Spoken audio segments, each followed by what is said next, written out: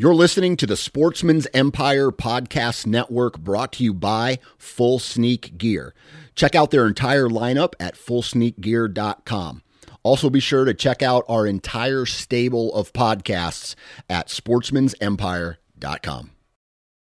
New from Moultrie Mobile, the Feed Hub offers first-of-its-kind cellular connection and control for nearly any spin cast feeder on the market. When used with the Moultrie Mobile app, you can monitor feed and battery levels, run feeders on demand, receive alerts when feeders are clogged, and remotely adjust feeding times. The Feed Hub is ideal for anyone who maintains feeders. Remove the guesswork and save time by planning feeder maintenance before you drive to your hunting property. For more information, visit MoultrieMobile.com. Think you know the Brooks Ghost? Think again. Introducing the all-new, better-than-ever Ghost 16. Now with nitrogen-infused cushioning for lightweight, supreme softness that feels good every step, every street, every single day. So go ahead, take your daily joyride in the all-new nitrogen-infused Ghost 16. It'll turn your everyday miles into everyday endorphins. Let's run there. Head to brooksrunning.com to learn more. You're listening to the Sportsman's Nation Podcast Network, brought to you by Outdoor Edge in their complete lineup of knives and game processing kits. These guys right now are doing an absolutely huge giveaway where you could win an elk hunt, and not just any elk hunt. We're talking about a 7 or 8 mile horseback ride into the backcountry. We're talking a one-on-one guided hunt. You're going to be sleeping in a wall tent, and you're going to be doing that for 5 days with the founder and CEO of Outdoor Edge, David Block. Now, if you've never been on an elk hunt before, I'm telling you right now, go sign up for this, because if you ever hear a elk bugle, whether it's at 400 yards or it's at 40 yards, it is a life-changing experience. So here's how you enter. Go to OutdoorEdge.com. There's going to be a big banner for it somewhere on their homepage. All you have to do is click on that, go fill out some information. I think your name, your email address, maybe some other stuff, and that's all you have to do. That's how you are entered. They're going to be picking a winner, a ways from now, so you have plenty of time to enter. Go visit OutdoorEdge.com, sign up today. And if you decide to purchase any products from the website, enter the discount code NATION30. That's the word nation with the number 30 after that, no spaces, NATION30, and you will receive 30% off your purchase. Welcome to the Land and Legacy Podcast. We're your hosts, Adam Keith and Matt Dye. This is your number one resource for all things land. If you're interested in conservation, habitat management, hunting strategy, and rural real estate, this is the podcast for you.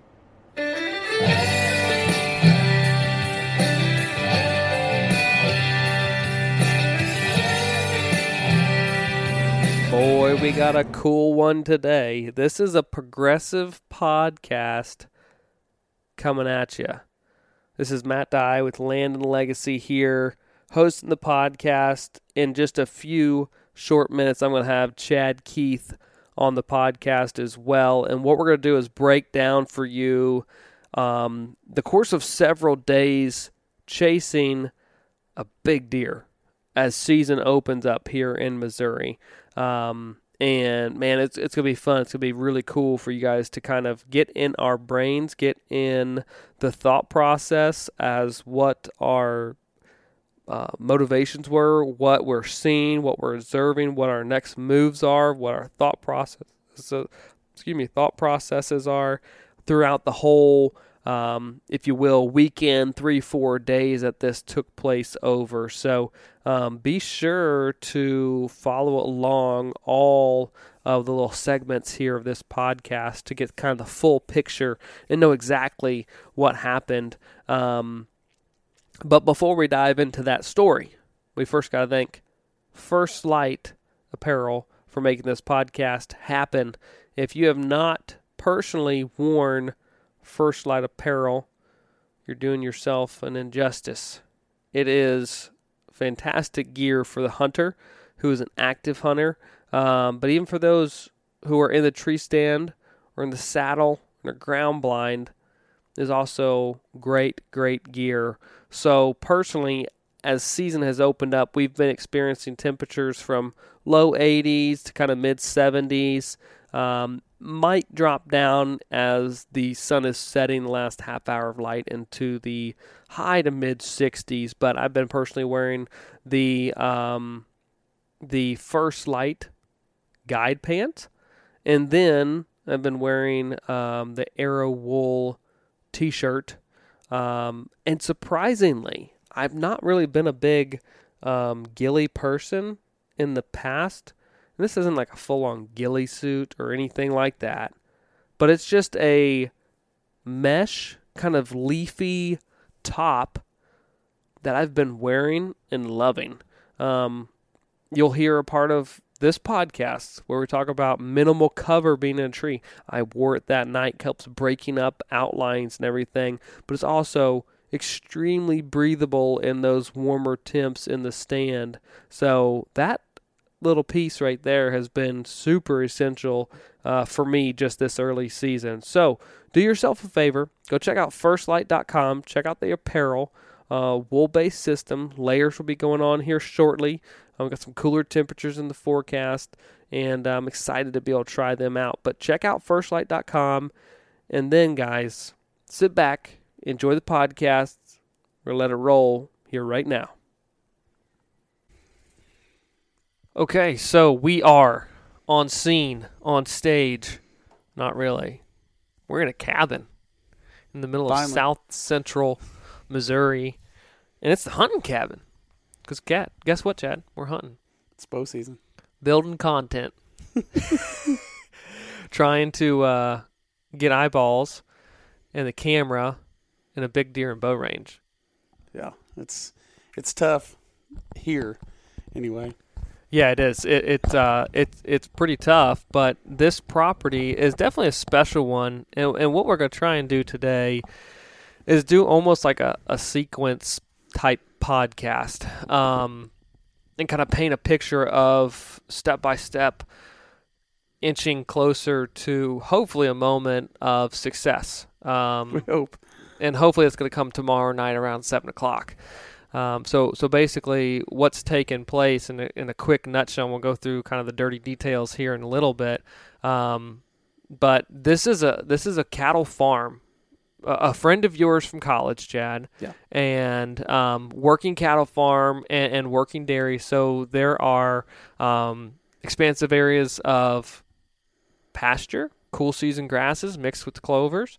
There are alfalfa and orchard grass fields. There is silage corn and cover crops kind of across the place. So it's probably not your typical and it's cattle farm, different than what a lot of people consider cattle farms because it's a very actively managed cattle farm. Oh yeah, that's what sometimes makes it tough here to hunt is because the cows aren't in one spot for a long period of time. Not at all. They rotate a lot. You may think you're on a pattern, and the next day the cows are in that pasture. Like you see deer moving through a pasture, and then the next day the cows are in there. Yeah. So you're constantly changing your hunting tactics according to what you see when you're up here. The elements that are present, I think, offer some good opportunities at deer. And from a aerial, you'd probably say, oh, I don't know if I'd want to hunt that, or I don't know if I'd want to lease that property because there's not a ton of cover. No. But where there is cover, and again, we're not saying like the best cover in the world, but where there is some cover, there's deer. And there's a pile of turkeys. You guys have seen videos and you've heard podcasts talking about this is the farm that a lot of turkeys die on. And I think part of it is the management of this farm that makes, because this is a place we hear a lot of quail. Yep. Every time you hunt up here, you hear a lot of quail. Mm-hmm. And it's the way they manage it, it makes it to where the deer hunting can be tougher because a lot of times the bedding cover is on the neighboring properties. Yes. But they have most of the food. Mm-hmm. So a lot of times I've joked with people, this is a place that a lot of times you can get in 30 minutes before dark in a stand and be ready to hunt. Yeah. you don't have to get in at 1 or 2 in the afternoon and sit for hours on end, because a lot of times it's a last 30 minutes, hour of daylight. That's usually when it gets really good. Yeah. And that's what we saw tonight. It is. And yesterday when and last night. So yeah, let's get into that, because we could talk about this farm itself for many, many podcasts, but essentially over the course of many years, have hunted this farm, deer hunted it, killed a lot of does off of it. You've killed just one buck, I think, with the muzzleloader. In the course of how many years? Probably four years now? I think 4 years. And a lot of the time we have focused mainly on does. Certainly. That's a lot of the like main goal of this place is to kill does, because it's obviously it's a working cattle farm, and it's they harvest a lot of alfalfa, and they need tonnage and food for cattle. Yeah, and there's times that it really puts a hurt on the amount of hay that they harvest. Some of the fields get hit so hard that they don't even cut them for hay, like a last cutting, because the deer eating them so hard. I mean, like in certain situations, we've seen 50 deer in a field before. Like there's a field right now that the farmers. And I think you've seen 30 or 40. I saw 40 the other night. 40 the other night. When I went and watched what was coming out. So tons of does. You've killed one buck, and you had opportunities at others. Yeah. And here's the other side of it too. It's also, we're not the sole people. We're not the only people hunting this place. True. That's another dynamic to the thing, is especially some parts of it. There's multiple other people that hunt it. Yeah. So it's not a low pressure hunting situation, private land. Yeah. Yeah. I mean, you're constantly moving according to everything. Which is essentially the story of the podcast. So after 4 years of all that information kind of been gathering and realizing, hey, if you see something, you kind of, even though it's early season, you really need to be pretty aggressive to go after, because things change on a dime. Crops get harvested, cows move in, cows move out, deer patterns move, they fluctuate based on all of that activity. I mean, there's people on this thing every single day. And that's something we've learned over the years. We were talking about it tonight, is we've learned through these 4 years that we can't hunt this the same way we hunt, like my family farm. Correct. And Elise is. We're very passive hunting on that. We take it slow, we stay out, we keep the pressure low. But this place, we have been passive in the past, and in turn ended up seeing a pattern shift, or gun season comes and our shooter bucks get shot by other people, which is still a great thing. Yep. I mean, everybody in the outdoors, but it's one that's like we had chances if we would have probably hunted a little more aggressively. Sure. So that's part of what we're doing this weekend. Absolutely. So last night, you came into town the night before, had some stuff to do, drove up here, got here 5:30, 6 o'clock or something last night, and basically just kind of came in to put eyeballs on field to see if we could see something. There's multiple alfalfa fields here, alfalfa orchard grass mix, and this is a field that we don't have any cameras on, didn't know what was coming into it. We knew I watched the one field last weekend, saw it was a bunch of does, and that was predominantly what it was. Yep. This other field we have cameras on. We weren't seeing a lot of traffic, so I went and watched that field just to see what was coming to it. Because it really had not been observed a lot. We didn't know what was there. And so I went in there with maybe a couple hours left of daylight and just sat far out on the very far end of the field, south end of the field with a north wind, so it was like zero intrusion, just to see what happened. Yep. And some would call it an observational set. Yeah, I had my bow with me. Yeah. But just in case the random chance. Just in case. And I went and checked another field too. Yeah. In the midst, I went to see what was coming into it too. But what was it? 6:45? Did I tell you? Yeah. Something like that. Pretty late.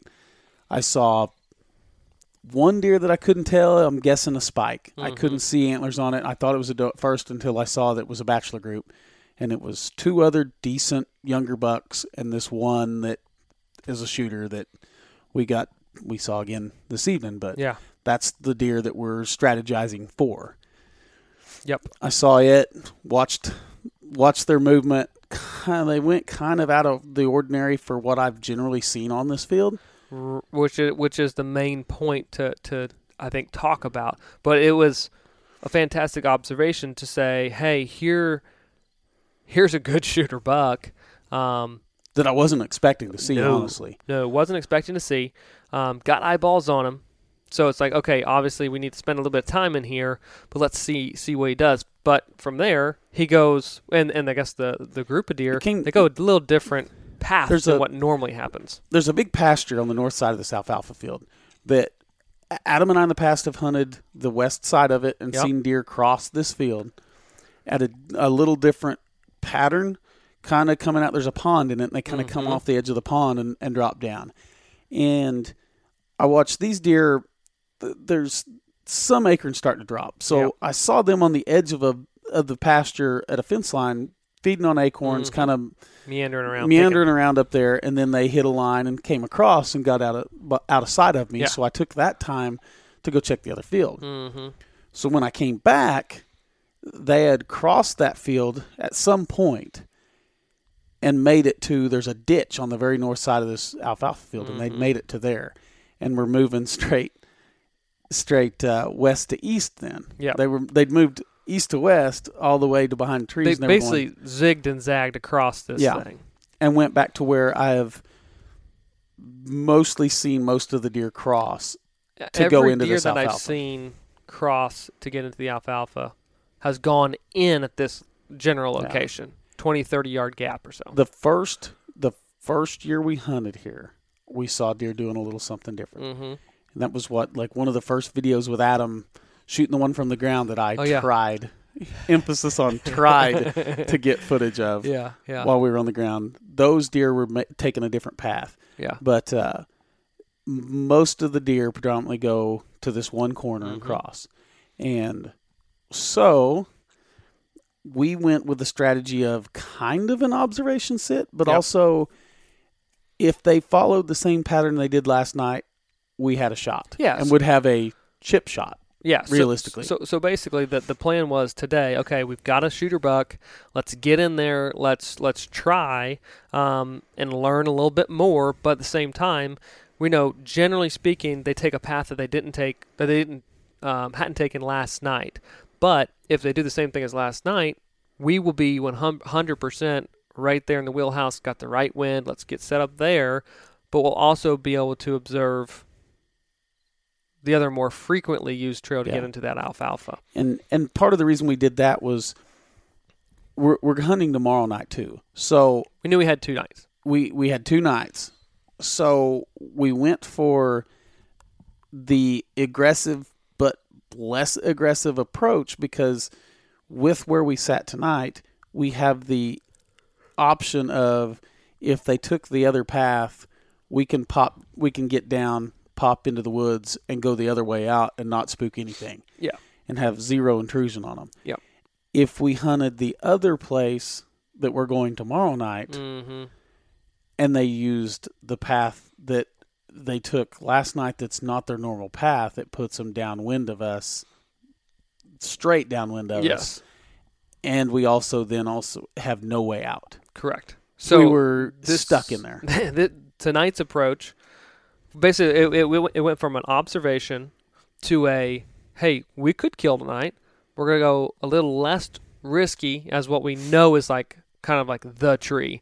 But let's go with a slightly less risk and observation as well, opportunity tonight. And then now, based on what we saw, because we laid eyes on them.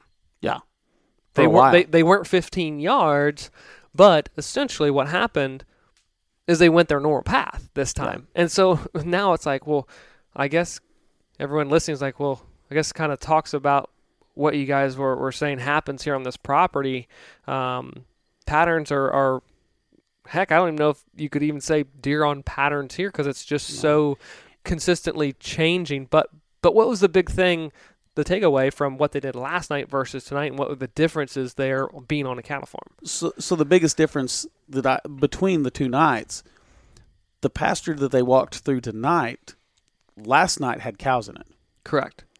All the way to the fence line. So we are a combination of previous history on this field and what we've observed over the last 2 nights, we have decided that we're assuming that the deer started to come out the way that they did tonight, saw the cows, went around them. And that's why they went on the weird loop and like went east to west all the way to one side and then west to east all the way back to where they crossed. Mm-hmm. So then... And they had the wind at their advantage the whole time entering that field. It wasn't like it was, putting them at a disadvantage. So they said, you know what? We're just going to leave them cows alone. We don't jack with them. We're going to make a little loop around. Yeah. And we've seen that happen before too. Yeah. But after seeing exactly what they did tonight back on that regular routine, no cows, it was like, let's just get where we need to get. Yeah. And we could see a tree tonight that we've eyeballed it. We think with a saddle we can do it. But we also... this is not... I'm going to say this, because this is not a tree or a group of like 2 trees that anywhere on a map you would be like, oh yeah, I'm hunting that. Like, you know what I'm saying? Like from an aerial, no one. I would bet I give $100 to every listener, and as you say, you could find before listening to this podcast, put a pin on a tree and you say that's the one we're hunting. No one would pick this thing. No. Yeah, like it is.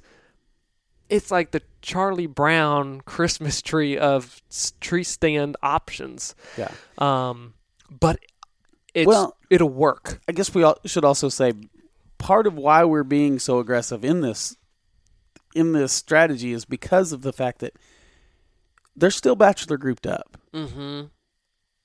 This deer we think actually still has velvet on. Yeah, pretty sure.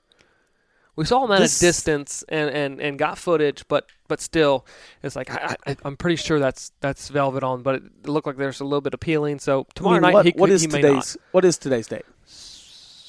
18th, 19th, something like that. Something like that. I mean, 18th. We're expecting the bachelor groups to bust up at any day. I mean, and the patterns to change any day. Well, and that's the perfect thing to kind of wrap a little bit of this up. But it's like we talked about how much change there could be at any given point. You know, that alfalfa and that orchard grass really needs another cutting. That will completely change any day now. The cows are, infrequent at best of which pasture they're going to be turned into. The bachelor group is going to break up absolutely any day now. So there's so many things that's like this, if you will, pattern of deer going from here to there. Although they took different paths in 2 different nights, the end location is what we're talking about, that final destination of jumping the fence to get into the alfalfa. That's the same. And so really with all the possibilities and the things that are just ready to change at any moment, it's an aggressive move. Yeah. And this is a farm that when the acorns are dropping, it's dead. Yeah. I mean, you can go from where I saw 40 deer on that one field, you might see 10, maybe. And it's a huge It's a very field. big field. Very big field. Yeah. So you can see for a long ways. Mm-hmm. Mm-hmm. So that's part of why we're going with a second option in case we see them do what they did last night. Yeah. Because there is that ditch there that I think we're going to look and kind of plan ahead when we go in to hang steps in this tree and get it all ready. We're going to look for a second option if we see them doing what they did last night, where we can drop into this ditch, back up, take kind of our plan B, and adjust cut them off at the pass accordingly, because the wind is blowing down that ditch. Yeah. So just in case they decide to do that move, if they zig, we're going to zag. But we're just hoping that they just take the normal path of what they typically do. We'll determine kind of, okay, what's the cattle situation, which pasture are they in tomorrow. But again, at the end of the day, I'm feeling pretty good about our options and our chances going into tomorrow with the wind and with what we've seen the last 2 days. Again, it could all change. We may not even see the deer, but that's it's a big clean 8. And I say big, it is a big framed 8-pointer, and it looks great. And I just hope that we're going to get within bow range. I do too. So basically, that is the intro, the backstory of this hunt. What we'll do tomorrow night after the hunt, or in the coming days, is discuss what took place. Hopefully it is a success story, but heck, we don't know. We don't know yet. Again, It's the variables are numerous. It's hunting, and it's always a treat, though, I'll say this, to be able to just lay eyes on an animal like that. He's gorgeous, and you don't get to see that happen. So be sure to stay with us on this podcast. Hopefully hear a successful hunt story tomorrow evening after the hunt there.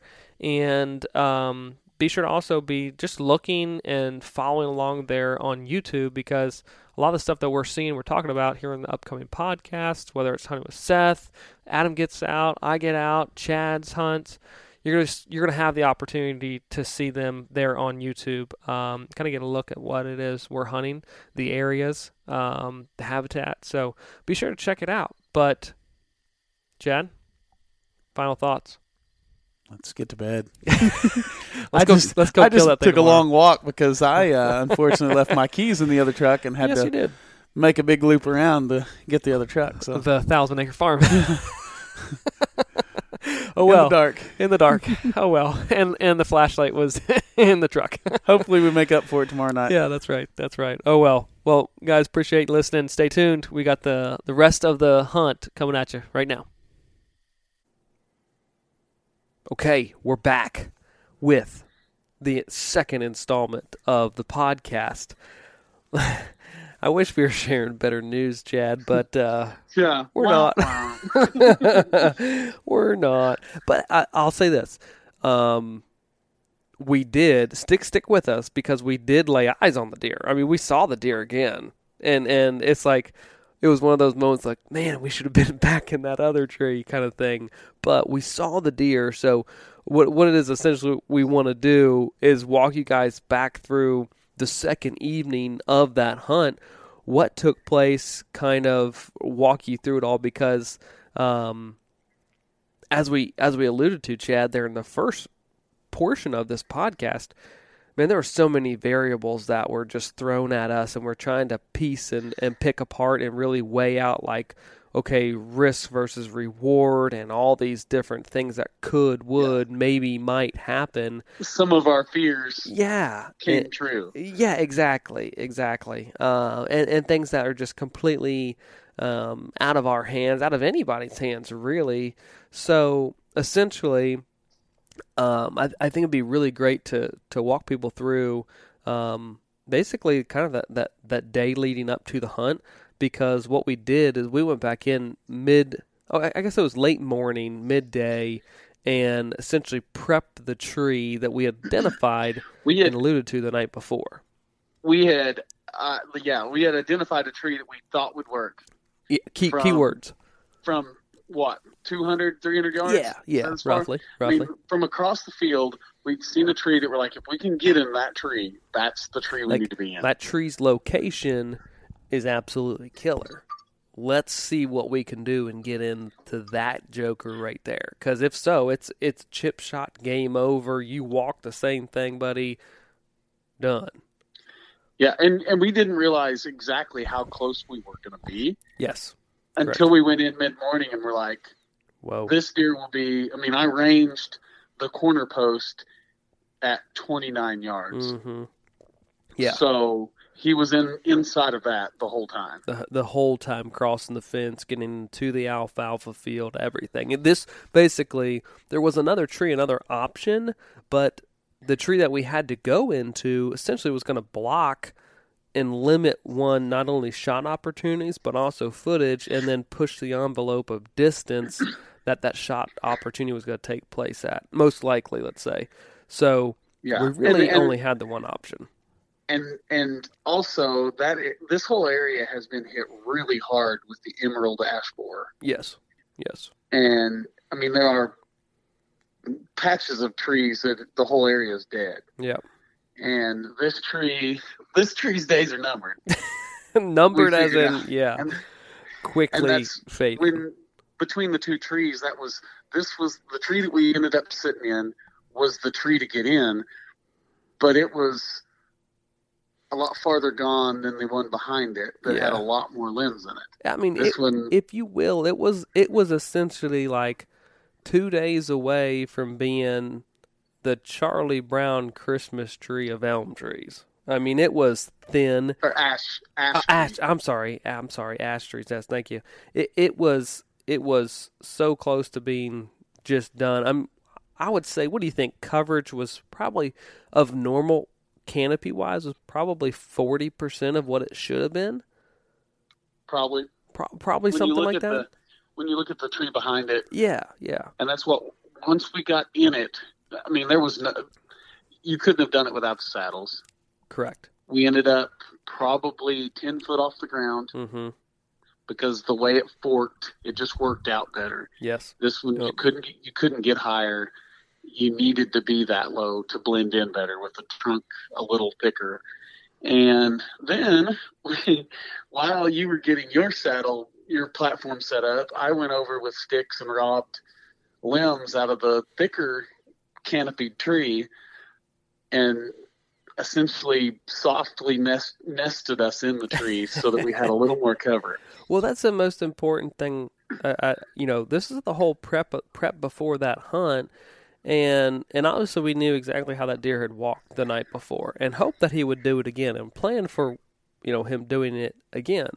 But we had some holes and we had some gaps that, okay, if they take this path, when they're coming in and we're trying to get footage of this, we're going to be wide open. And we did not have the back cover or the front cover that we really felt like we needed, especially being 10 foot off the ground. And that's not an exaggeration because the tree, the way it branches out in a middle of a pasture, so it was very short, kind of shrubby of an ash tree, and branched out and began to almost go horizontal on some of the branching versus more upright. So the saddle was the only option, and 10 foot off the ground, again, based on what cover we did have to work with in the tree, was the best option. So we supplemented.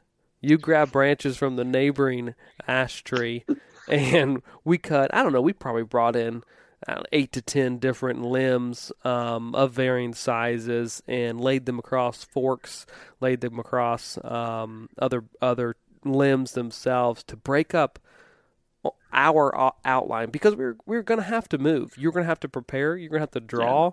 And we didn't have to film. Like we didn't want it to be. We didn't want it to be a big dark glob in the tree. It wasn't like we threw a ton of stuff in there. We wanted soft edges, mainly just a few limbs, just so that we blended in better. Yeah, was all we really did. Yep. It wasn't a whole big brushy glob where all of a sudden they're coming down there and there's this huge mass of limbs in the tree where it wasn't there the day before. It was just a little more cover, just so we felt a little better about any movement that we might have to make. For sure. And it worked. Like, we felt, I was confident middle of the day once we got saddles, the platforms hung, got the limbs and everything cut, treated. Like, we were set up, and I was confident that, hey, if they do the same thing, we're going to make it happen. I wasn't worried about, the cover. I wasn't worried about the, let's say, lack of desirable tree being there. I was like, man, I still think we can get this thing done here at this location. So I guess, I don't want to speak for you, but I was going in thinking confidently that night of like, we could get this thing done. Oh yeah. I mean, in my mind, if he did the same thing that he did the night before, I really thought we had a pretty good shot at it. Yeah. I wanted to say great, but I didn't really want to say great. It's more like a pretty good. Yeah, for sure. I didn't feel great, but because of the variables that we had talked about, we thought might happen, and if it happened, it could throw a kink in things, and that was, even once we got in the tree. I mean, we got in there that evening, and we're going to talk about the way we got in. This place, if you watch some of our turkey hunts, this property lays out really well for moving and staying out of sight. I would hazard to say that probably 80% of this property is open, whether it's fields or whether it's pastures. And then there are the ditches, the drainages, the creeks, and the wooded draws that basically make up maybe the extra 20% that's cover on this property. Because we mentioned earlier that a lot of the cover, a lot of the deer stay on neighboring properties and move on to this one. But those slight terrain features and ditches and creeks and everything and banks allow someone, a hunter who's utilizing and thinking wisely, they can navigate this property despite it being very open. I mean, I'm not trying to give anything away, but Chad, you killed a turkey this year in a wide open pasture and on the edge of an alfalfa field. Basically, we were laying on an old terrace, and you shot it at 3 yards. And we're talking wide open, 300-acre-ish field. Giant field. And that's what, I mean, we made the comments when we were in there that night. This feels like Milk River, Montana stuff. Mm-hmm. I mean, big alfalfa field, deer moving to the alfalfa, and we're in an isolated tree trying to cut them off. Yes. And cool setup. Very cool setup. Yeah. And we didn't realize that ditch was that deep until we went in, until we started to walk out. Yeah. Because, we had a backup plan, too. We did. We had a backup plan because the first night that I watched them, the way that they moved, kind of one of the variables that we thought might happen had happened that night. And they came in a different direction, but they still wanted to cross at that ash tree. Mm-hmm. But they came and followed that ditch line. And so we kind of had a backup plan. If they started to do that, we were going to drop down and get in that ditch and go back and set up. And once we walked back the ditch, we're like, we can get in and out of here with ease. I mean, honestly, we're hidden. I mean, and it was probably most places it was 5.5, 6 foot deep ditch that we were able to get into and walk out. So that's what we slipped back in that way. Got into the tree and it kind of made the comments. There's a neighboring pasture that had cows on it, and that was the variable that we were worried about. That was what affected them on Thursday when I watched the deer. When you observed and watched. The cows were at the fence line, so they went around and went west and came through this pasture. They didn't have any cows in it, but made a big loop around and came back to that little fence crossing where the fence is. It's leaned over, so it's easier to cross. So we went in there, got up in the tree, and kind of said, "Oh, I don't see any cows. Yeah. We might be good tonight. This might work out." And when was it? About the time we thought we should, I saw them at around between 6:45 and 7. It was about 6:50 probably when you said, "Hey, I see movement up there." Yeah. And it was a cow. It was a Charolais cow, which is a whitish, tannish cow. And it started working its way down right through this little narrow gap of the timber and the field edge.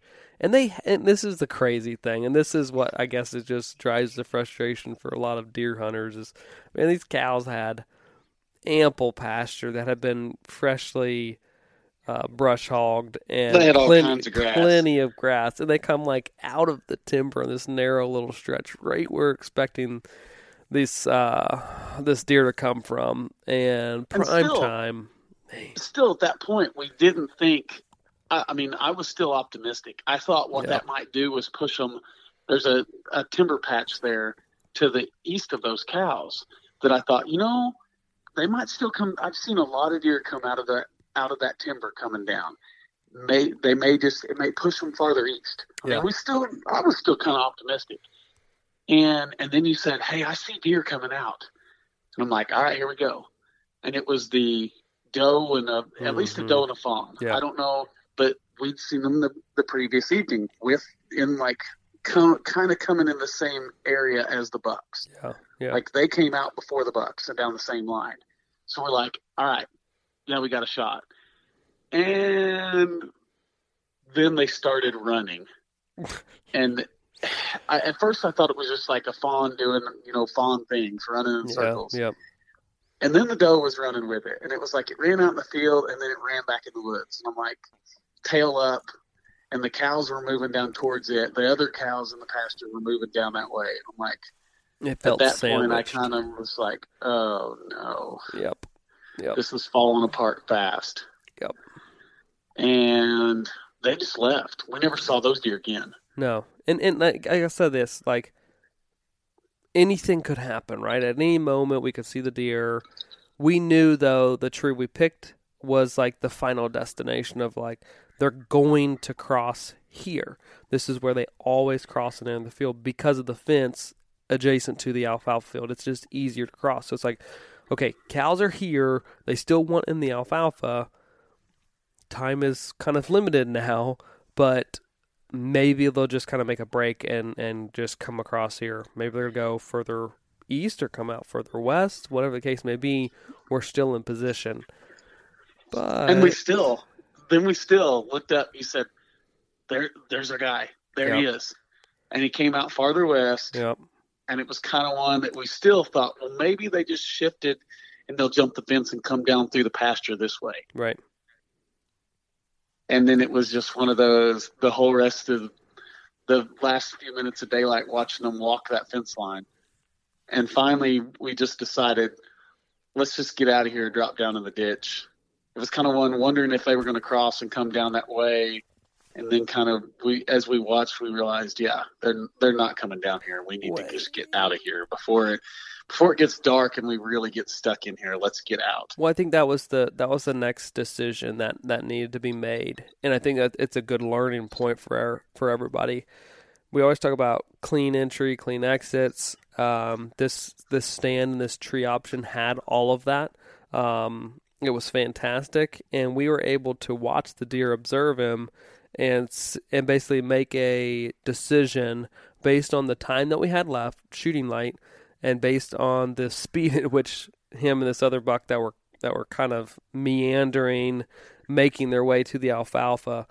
It was essentially, if they get here, it's going to be absolute last light, but 90% sure it's going to be after dark. So we would then be stuck. Like, we would be stuck. They'd have to cross the alfalfa, and then they'd be 100 yards away, and us trying to get out of this tree and get in the ditch and walk out.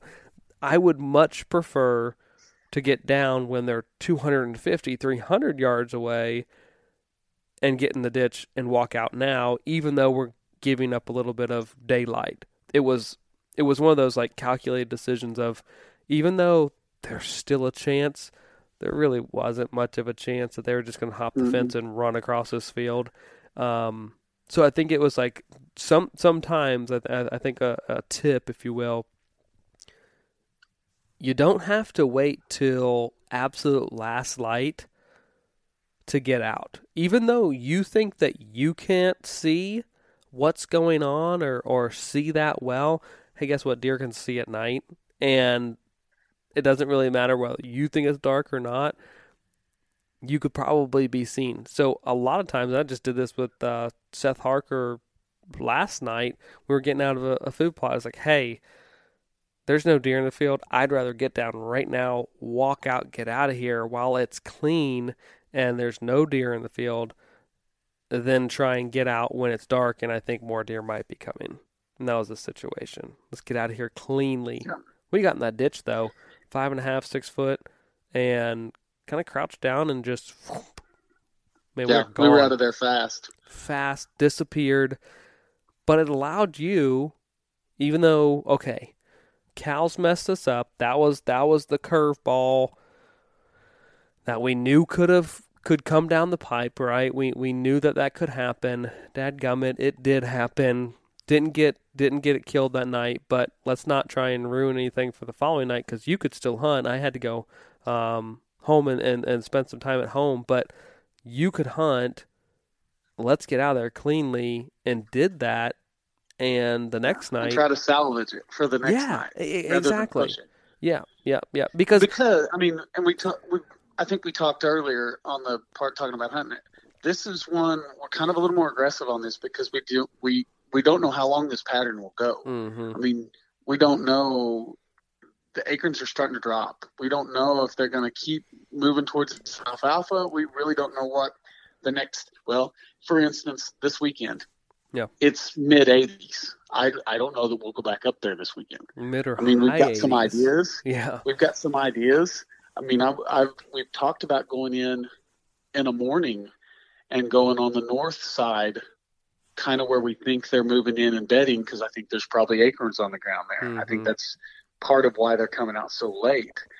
And that's that's also another strategy. I don't know that I've discussed this with you, my thoughts on going in there, but I kind of want to go in the dark and find a tree, because we know they're not going to be in there. Yeah. Slip in the dark after we know they've moved out onto the alfalfa fields and find a tree to set up in, and then come in the morning. Yep. But yeah, we don't know how long they'll be moving into the alfalfa. It can be cut any day. So it's, that's why we've pushed it a little more here. Yeah, that's right. But I think, you push the envelope to get where you need to get, but at the same time, we were conservative enough to realize it's not going to happen tonight.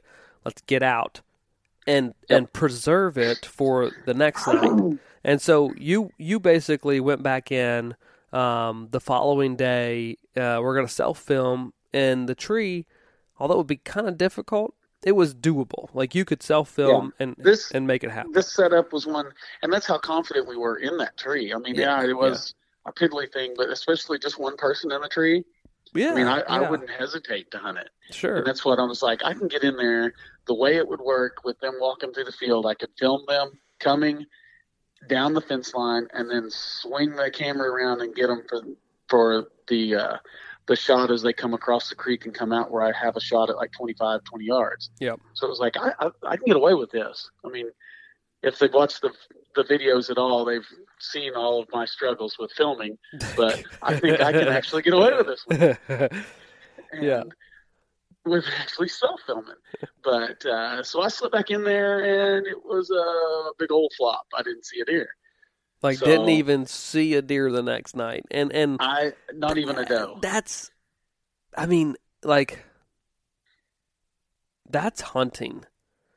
Yeah. And I think everyone can just relate to, let's say, the highs and the lows of this hunt and this story. And we could have not brought the second half of this podcast together and never aired it, whatever, and it just would have been a hunt, an opportunity, right?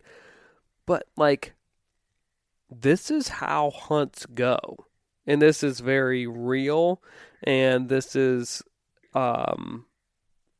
basically a culmination of all the variables that we were discussing, and I think that just simply sharing the thought process from basically observation of the deer, knowing the patterns, knowing the resources that they were hitting, knowing the variables, knowing how we approached it, and how we got out of there, how we tried to preserve it, all these different things. There's still a lot of lessons to be learned, even though a bow wasn't even drawn back. There's still so much that can be learned and discussed throughout this whole opportunity. And then I guess third, fourth, whatever, fifth thing that it is you're just summing up to hunting. That's bow hunting right there. And this is something that I think is relatable to a lot of people. Mm-hmm. I mean, it's not like, private land kind of gets this bad name sometimes. Shooting fish in a barrel. Land. It's easy.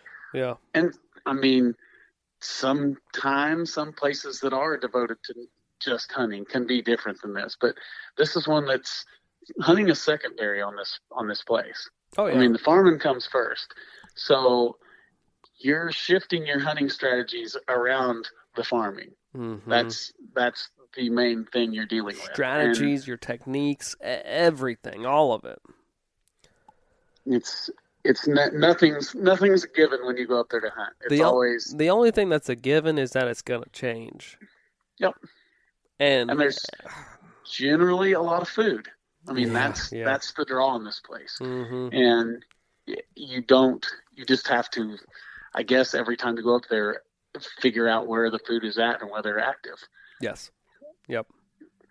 And that's definitely the piece to the puzzle. But I think it's super important to share the full story, share the full thought process from, again, seeing the deer to trying to get in there, hunt that deer. And here's a great thing though, Chad. It's super early in the season. There's a lot of time left. That it could still happen on. It was when I first saw the deer, I'd kind of sent you guys, I sent you a text and said, I think it might be this deer that we had pictures of. We have figured out that that's not the case. Right. So that's 3 shooters on this area. So it's like, okay, there's another deer. We've got another shooter in this area. So there's still plenty of options. Yeah, for sure.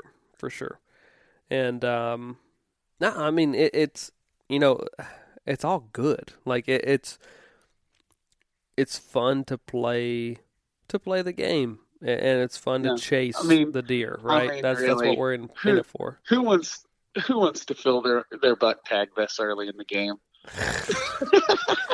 Yeah. So like if those who don't know, like Missouri, you can kill 2 bucks, but if you kill one, you can only kill 1 deer with a bow before gun season. So if you shoot one, September 15th, opening day, you're not hunting a buck till gun season, when rifle season comes in. You can either hunt with a rifle, or then you can pick up your bow again and start. So you'd be sitting out the majority, all of October and half of November, essentially. So there's a big window that Chad, you'd be sitting on your hands and then playing Mr. Filmer a lot. Yeah, I'd be the poor cameraman, the designated cameraman. No.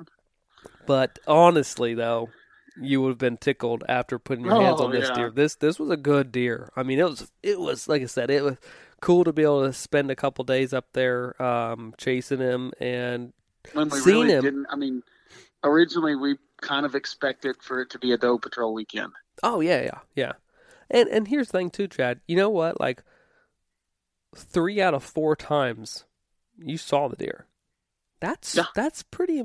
Like honestly, that in and of itself is pretty impressive. I mean a lot of people can't say that. 3 out of 4 hunts, they laid eyes on upper 140s 8-pointer. Like that's a big deer. Yeah. And see, it kind of to me emphasizes the point of, I could have went and just hunted Thursday night, but I wanted to check this field, so it really emphasized the strategy of observation set. Yeah. I pretty well snuck into that field. I had my bow with me, but I really didn't expect to shoot anything. It was mainly to watch another field and see what kind of deer came out. Right, for sure.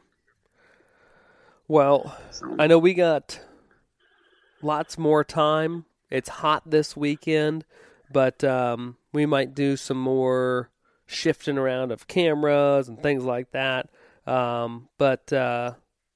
Anyhow, man, I appreciate you sharing this story with us and bring it to viewers, because there's a lot of cool aspects to it. Just being mobile, being flexible, taking a situation and a tree the second and third evening of the hunt that was less than ideal, making it ideal with saddles being only 10 foot off the ground.